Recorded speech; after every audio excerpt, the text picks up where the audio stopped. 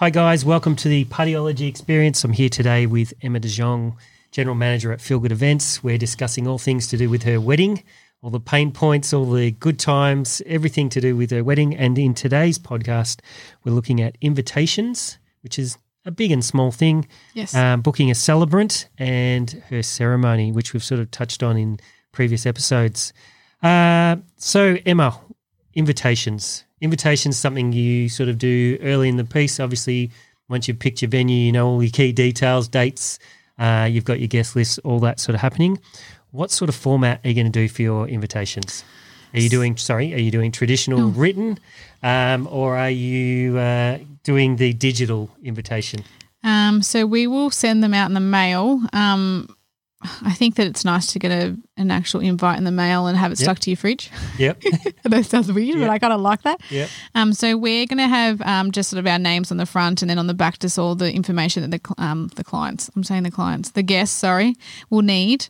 We'll do something that will go very well with our theme. So it'll be all themed in sort of what we want, and the font will be sort of used throughout all of our different types of like signs and stuff like that, just so it sort of flows. Yep. We'll be doing that, and then we'll probably do RSVP cards. If we'd been up in the air about doing the website or sending them out. I know my grandparents will want to send one back, so I might send it to a couple of people that I think might want to. Yeah. But I think most of them will probably go on a website and sign up. So yeah. And so as far as getting your invitations printed and all that sort of stuff, did you shop around for suppliers for that? Or did you know somebody? Or I know someone that does it, so fairly new into the industry. I love giving new businesses, a sort of spot to be creative and help them out to sort of get, where they want to go with their business. I've definitely found someone that I know and I trust, so I can change and sort of, we go along the flow with the process together. So, she'll be doing the invites for us and all of our other signage as well. Yeah.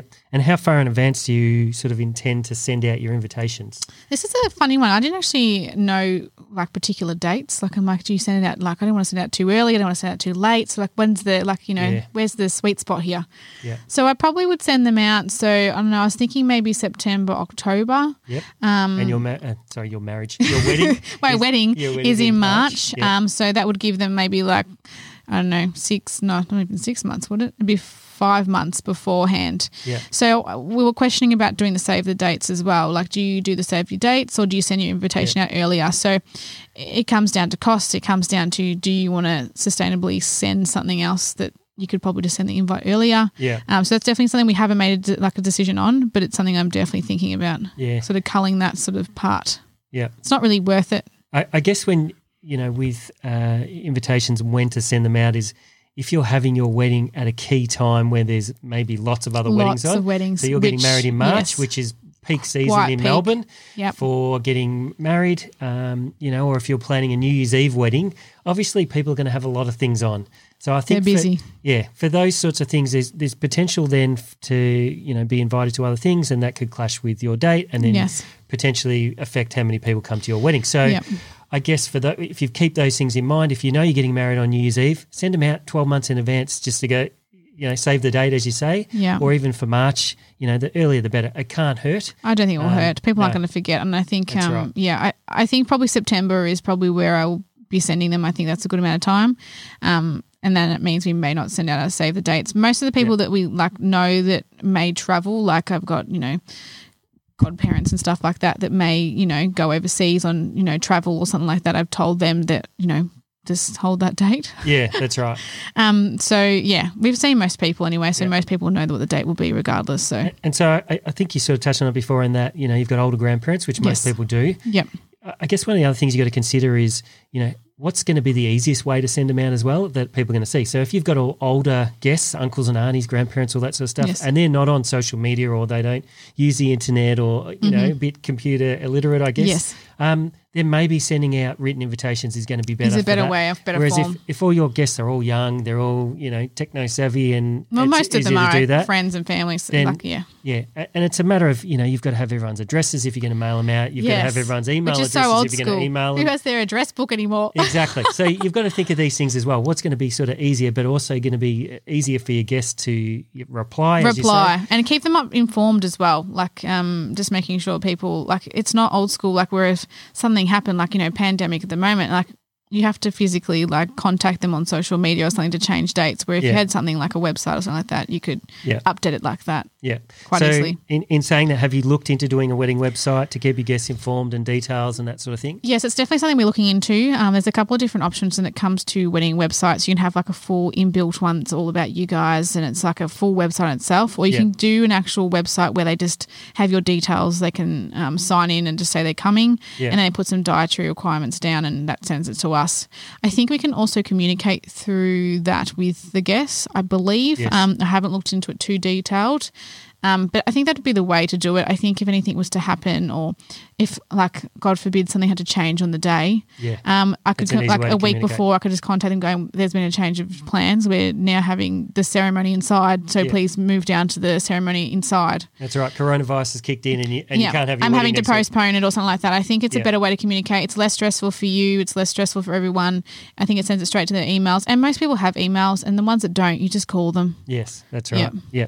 I think the wedding website, which if you haven't looked into these, I suggest you do. It's a new thing that's sort of come in the last few years, and it is a great way to keep in touch with your guests. It's also a great way to, if you want to, sort of keep your guests interested and excited about what's happening in your wedding. So you might put up little snippets of, a flower that you're potentially going to use in your floral bouquets or some decor, just little snapshots. You don't want to give away all your details. You want it to be surprised on the day, but just it keeps people's interest and keeps them excited, keeps them, front of mind, I guess, that your wedding's coming up and don't forget about it, Yeah, and then do like reminders, get excited, it's 2 weeks away today or whatever it is. Yeah. And people have been doing wedding websites where it's like all detailed and designed that goes with their wedding. So it's like it's a full flow-on effect that everything just runs and looks smooth and it's all looks the same. So it's definitely a good option. Yeah, and I've noticed on some of them they've got, how they met,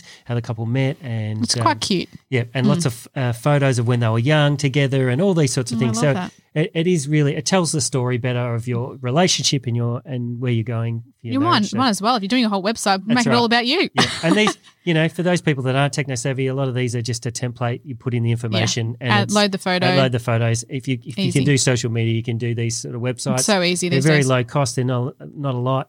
And it's also good to look back on that and, to remember your wedding and you might use it for your baby showers. Well, you might. And also to another bonus from having a wedding website, not that we sell wedding websites, so we're not trying to plug anything here, but you can then upload all your photos to the wedding website after the event. That's a good idea. So then everybody can log in and get the and photos. see you naked on the beach in Hawaii or whatever it might be. We should go to Hawaii. Yeah, if you're allowed to leave the country or your house, maybe.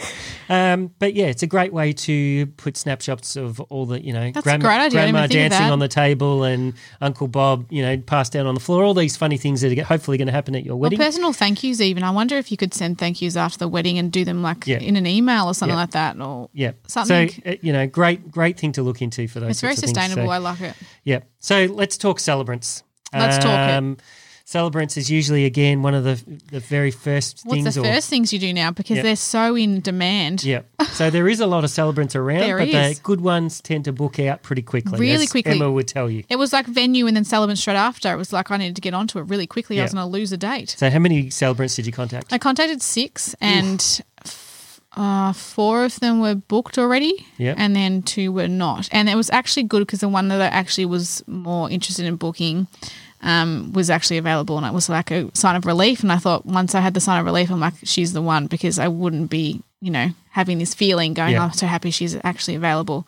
So I picked Shannon. So I've been following Shannon for years. I just love her style. She's really easygoing. She was exactly what we wanted. To make it easier, we actually ended up doing a FaceTime just so BJ could meet her, because I already knew Shannon. So we just discussed, and she just put our minds at ease that she would be there on the day in the ceremony, getting BJ organised, making sure they were standing properly, because God forbid that BJ gets there and there's no one to give him any direction. Yeah, that's right. Grooms are all scared and, worried and going, oh my goodness. So just have someone there on the day to relax him, make sure the guests are all know what's going on, and just to relax me as well when I arrive. It's a huge, a very important part, because it's the start of the day and you really want to start on a really good foot, and it's quite stress-free. Yes. Really, that's the main thing. Yeah, and you want to be comfortable with this person Of course. on the biggest day of your life. You want to get along and have a chat with them, and like we were laughing and like, you know, being like, it's like you've known each other for years. Yeah. So it was a nice feeling, and I think once you have that, it's like, oh yeah. Yeah. I know. When I got married back in the day, when the horse and cart was still like around, you're so old. I kept getting told off by my wife because my Celebrant, she had this sort of unique laugh and it was quite loud, and I just loved making her laugh so that so you just made her laugh all the time. So it upset my wife, you know, no end because I kept making her laugh, but it made it very memorable. So I would have. You know, these are the things. Well, you remember her now. Yeah, exactly right. Yeah. Hopefully she's still alive. It was so long ago when you got married. That's right, exactly. Back in the 1920s. Yeah, exactly right. Okay, so when you were looking at Celebrants, yes. Did you have any preferences? You know, did you want a male or did you want a female? Did they have to be, you know, did you want somebody younger, older? Like, did that come into effect, or was it more you just wanted to connect with that person? Not really, to be honest. I didn't really mind if it was a male or a female. I don't know why, but maybe I was sort of leaning more towards a female. I don't know, just as a female myself, nothing against males, of course, but I just sometimes it's just a female connection that sometimes just gets you. Yeah. So I think I had more female in my head without even really thinking too much into it. So no real idea on age or anything like that. I guess you gravitate to people that are sort of around your sort of age or sort of the same way as you are. So you do it without even thinking, I think. Yeah. I didn't go, I want a male and I want him to be in his 50s or something like that. I had no expectations about that sort of thing. Yeah. So you obviously, as you said, you know, contacted a few. Yes, I did. 6 Celebrants. Yeah, it was just a fair few. Yeah. So in doing that, yes. How far in advance would you give people advice to book a Celebrant? At least 12 months. I think like, you know, and if I was doing it 12 months before and I was still getting people pushed back saying they were already booked, like I thought, maybe I should have booked. Like if I had like my Celebrant not be available, then I would have been panicking going, I probably should have booked like, you know, 18 months maybe before. But some people don't have that luxury. But I think at least 12 months, I think Celebrants are becoming quite hard to come by, the good ones at least, and they book very quickly. And once they're good, they're booking every day. Yeah, during that, especially in March, you know, I'm booking at a peak. If I was booking in the middle of the year, maybe a lot more available, but during that time it was hard. So are you planning on having practice runs for the ceremony or anything like that? No. Okay. So I don't think that it's really needed too much these days. I think we'll probably go through it with her over the phone and probably meet up with her a couple of weeks prior, and she'll go through the whole format of how things go. Yeah. But because we're not doing very, very formal, like we'll basically I'll just walk down the aisle and then we'll just go into it. She's given us already a really good rundown of how the things go on the day and that sort of thing as well. So we'll be pretty informed before we even get there. And I think sometimes it's nice just to go naturally and do it without having to rehearse it. Like it's not a show. Like it's like this podcast. We just wing it as we go. Just wing it. Why not? Yeah. I just think, just do it naturally. Don't have to do this whole like, you know, it's a whole other thing on top of it. Like you're going to be so stressed already. I don't want to be doing it the day before going, I've got to go now do a rehearsal. That's right. No, I never even thought about doing it, and it never will happen. Yeah. Yeah. And this might seem like a superficial thing, but it's really important when you've picked your Celebrant, male or female, doesn't matter. Yeah.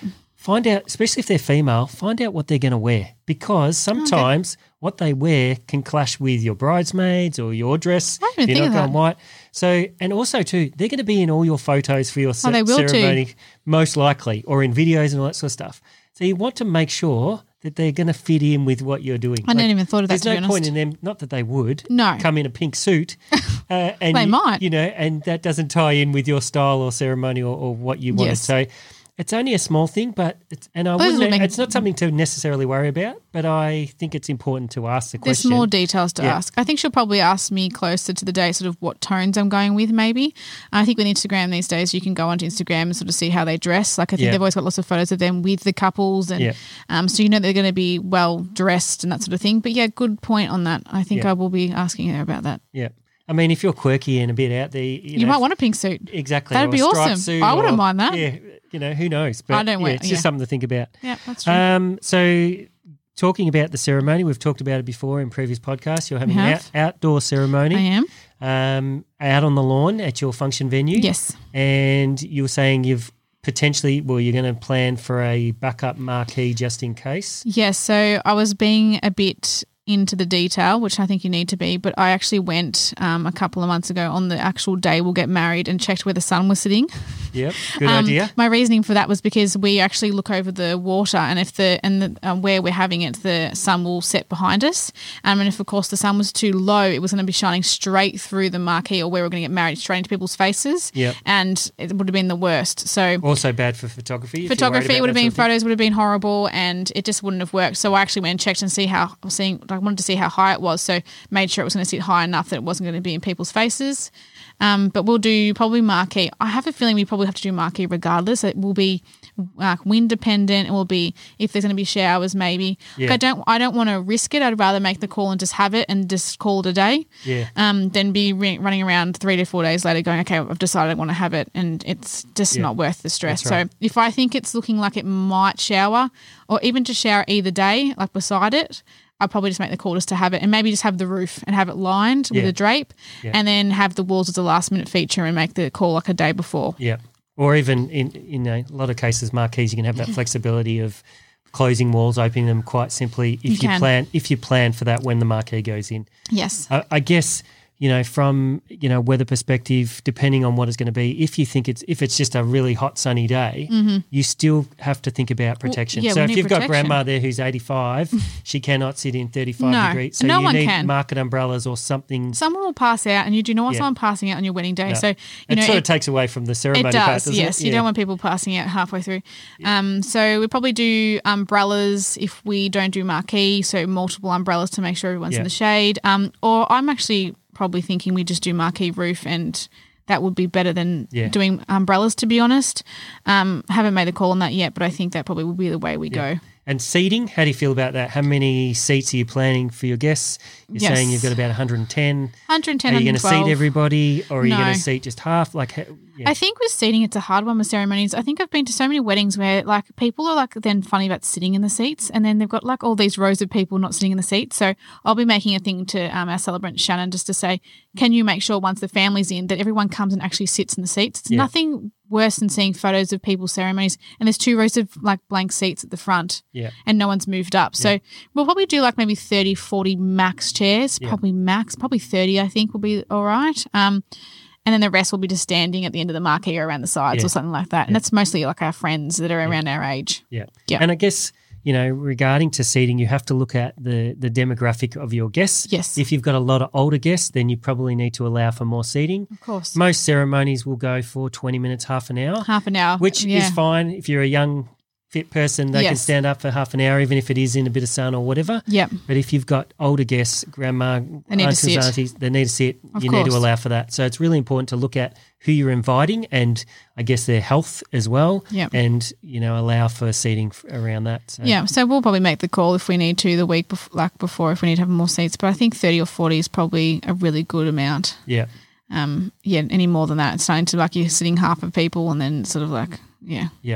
And so you're then planning to have food and drink afterwards at the ceremony, or no? So we'll do ceremony for half an hour, max, hopefully 25 half an hour, and then a half an hour after that we'll actually have a bar up on the lawn. So people, as soon as the ceremony's done, will be able to go grab a drink for half an hour, and then they'll move straight down into the reception room. So they don't really have a huge gap between the ceremony and the reception. Yeah, fair enough.